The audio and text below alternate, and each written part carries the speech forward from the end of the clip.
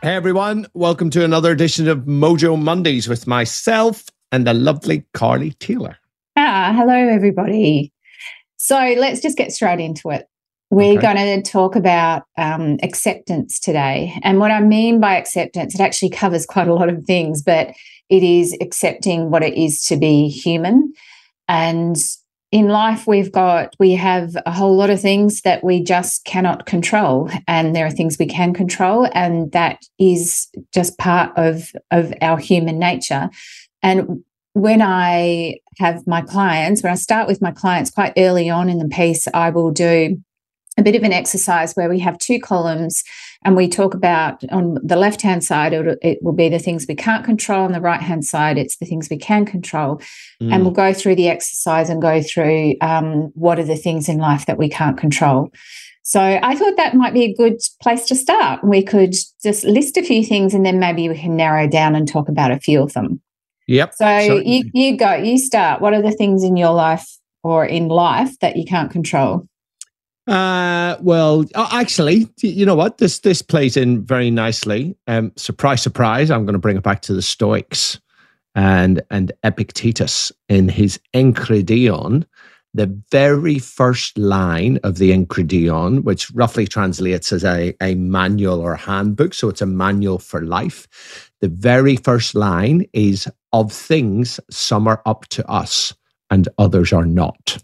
Right. So he's taught, and then he goes on, I think it's Enchiridion 5, where he goes on to explain stuff. And basically, I'll paraphrase here, but things that aren't in our control, according to Epictetus, are things like what people think about you, what they say about you, the past and the future.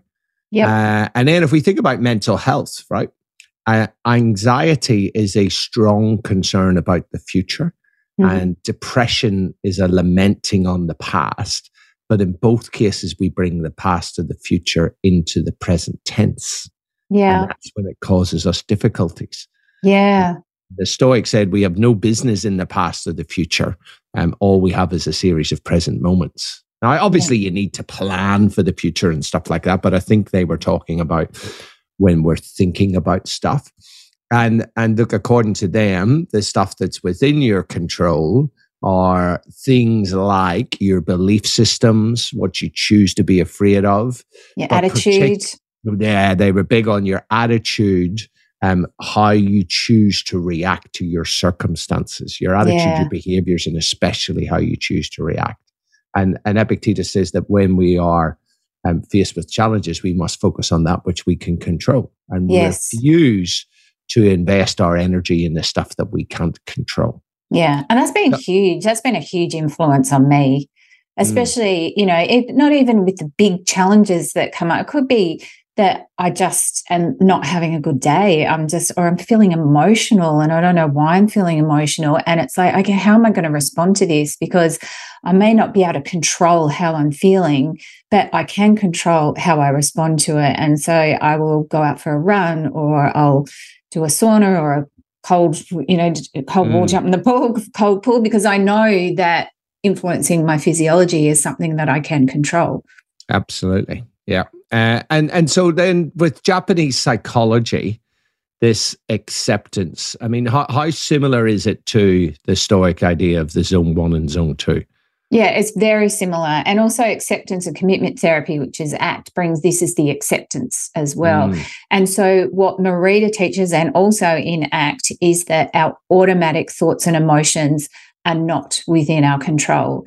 And they are a part of being human, and to try and mess with them or struggle with them is like messing with nature.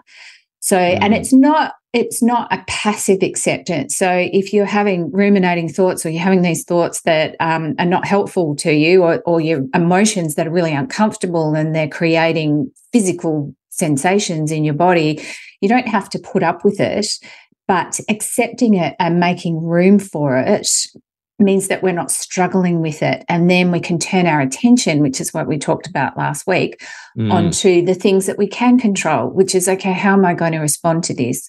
And respond aligned with what's important to you, with your values, with whatever the purpose in the moment is. So it's an active form of acceptance.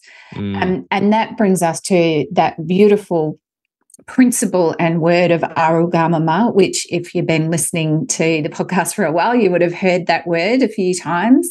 And it is acceptance of things as they are, but then what needs to be done. So it's accept and then take action. Yeah. And look, this is also aligned with the Stoics. You know, Epictetus said that we must focus on what we can control, refuse to invest our energy in that which we can't control. And the Stoics said that when we're faced with big challenges, right? So let's make it simple and big. So something you might not be able to control, or that people often invest their energy in, are dickheads, right? How often have we invested our energy in dickheads? And this is the thing. Why do we do that? You do invest your energy in them, right? And the Stoics said that the fault lies not with the dickheads. The fault lies with that. To be fair, they didn't have a potty mouth like me. They said that there are challenging people all around us, but if we choose to invest our energy in them, it's just a flaw in our character. Right. So it's back to that arete, that character thing. And the Stoics said that, so that's the small thing, right? Is just choosing not to invest your energy. But they said when you're faced with huge challenges that you can't control, then they just become an opportunity to practice a virtue or to sharpen your character. So we're back to virtue. They talked a lot about virtues. You know, ACT and modern stuff talks about values, but I think you can use them interchangeably. Yeah. But then it's an opportunity to sharpen our character. And it's interesting, the word character has its origins in the ancient Greek word, which basically translates as the mark of a chisel, right?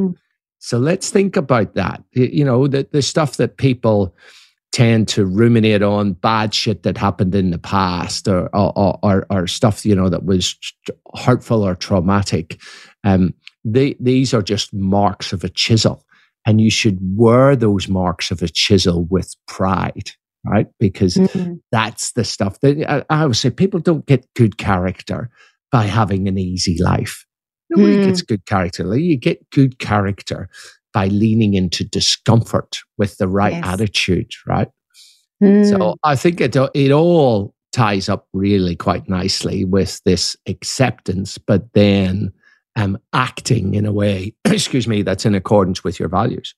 Yeah. And it doesn't mean, you know, if you've had a traumatic past or things in the past that keep coming into the future that you ruminate on, it's not that this is going to get rid of those thoughts, but it's how you respond to them. So if you do look at them as the mark of a chisel, but also to know that your history is not the whole of you.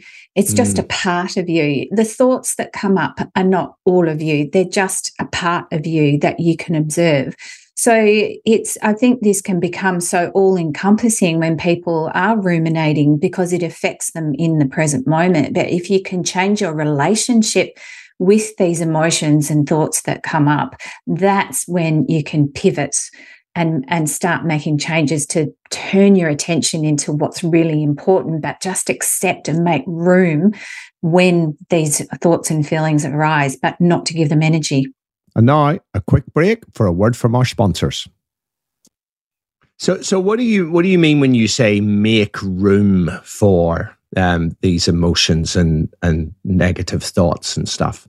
Yeah, well, make room is you can, if you imagine an emotion that's having a physical sensation. So just say it's in the throat, and if you imagine that maybe there's a ball in your throat, and you can, if you know, imagine, is it rough or is it smooth? It's like, what color is it? And then once you've got a picture of what this emotion and the physical sensation looks like, you can imagine just making room around it, making space around it. So it's there, but it's not locking everything there. It's just you're allowing it to be there, but it's not all encompassing for you. So that's kind of an imagery of making room. And I find, and that this is a Russ Harris phrase that he uses all the time when he talks about acceptance. And I find it a lot easier to relate to when if I say to myself, I'm just going to make room for this while I get on with what I need to do. So in Japanese psychology, so it means it's not clogging you up. Is that what you mean? Yeah, you're not struggling with it, and it's not all encompassing. It's not controlling you. In Japanese psychology, and Marita will talk about coexisting. So it's almost like the anxiety. Just take anxiety for example. The anxiety is there. It's just coming along for the ride. Okay, it might be just, a little suitcase that you have to carry, but, and gradually it'll get lighter and lighter, but you're not allowing it to take over your life and dictate what you do. Yeah, and actually this plays in with the other Stoic principle where they said that we are all actors in a play. And that we are just given roles, and they talked about playing your given roles well. Excuse me. And that was something, if we talk about big challenges, I think people have heard us talk about Oscar and his Cushing's disease, which is a freaking horrible, horrible disease that he had. But we talked to him about playing your given roles well, and that Epictetus was a cripple and said, well, if I'm destined to be a cripple, I'm going to be the best damn cripple that I can be. And I remember Oscar saying he was going to be the best Cushing's patient out there, right? Yeah. And that playing your given role well is where it's linked to that Stoic principle of amor fati. And Nietzsche talked about this as well, amor fati, which is love of fate. Now that goes another step where you actually love fate and you take responsibility for the hand that fate deals you. So that's pretty hard to do. Yeah, that is pretty extreme, right? That's another step beyond accepting and making room, which is actually just taking responsibility for the hand that fate deals you, and say, if something shit happens to you, rather than blame the universe, just go, well, I'm responsible. This is my fate, and I'm now responsible. So if you're, and I think you're responsible for how you respond as well. Yeah, so that brings that responsibility in. And Greg Creech will talk about, who's an expert in Japanese psychology, will talk about life as a play on a stage, which ties into that. And your anxiety or everything is on the stage, including your emotions and your thoughts. But then who's directing the play? So you don't want your anxiety directing the play. You don't want your ruminating thoughts directing the play when you're thinking about the dickhead who's, putting your energy on that. So who is directing the play? So he will say your purpose. So bring in your purpose, which again aligns with values, virtues. That is what's directing the play. Cool. Okay. So homework. I'm thinking homework can be just to think about something that you are beating yourself up about, or that's something that you'd want to go away, whether it's anxiety or something that's happened or a behavior of somebody else. Yeah. And you're just going to try to accept it, make room for it, coexist with it, and not let it consume you. But then turn your attention to what's important. Turn your attention to what the needs of the moment are, or what's important to you. I think that's really important, because it's not just about acceptance, it's about the action as well. Cool. So you're going to accept when I throw my dirty socks on the floor this week? No, I'm not.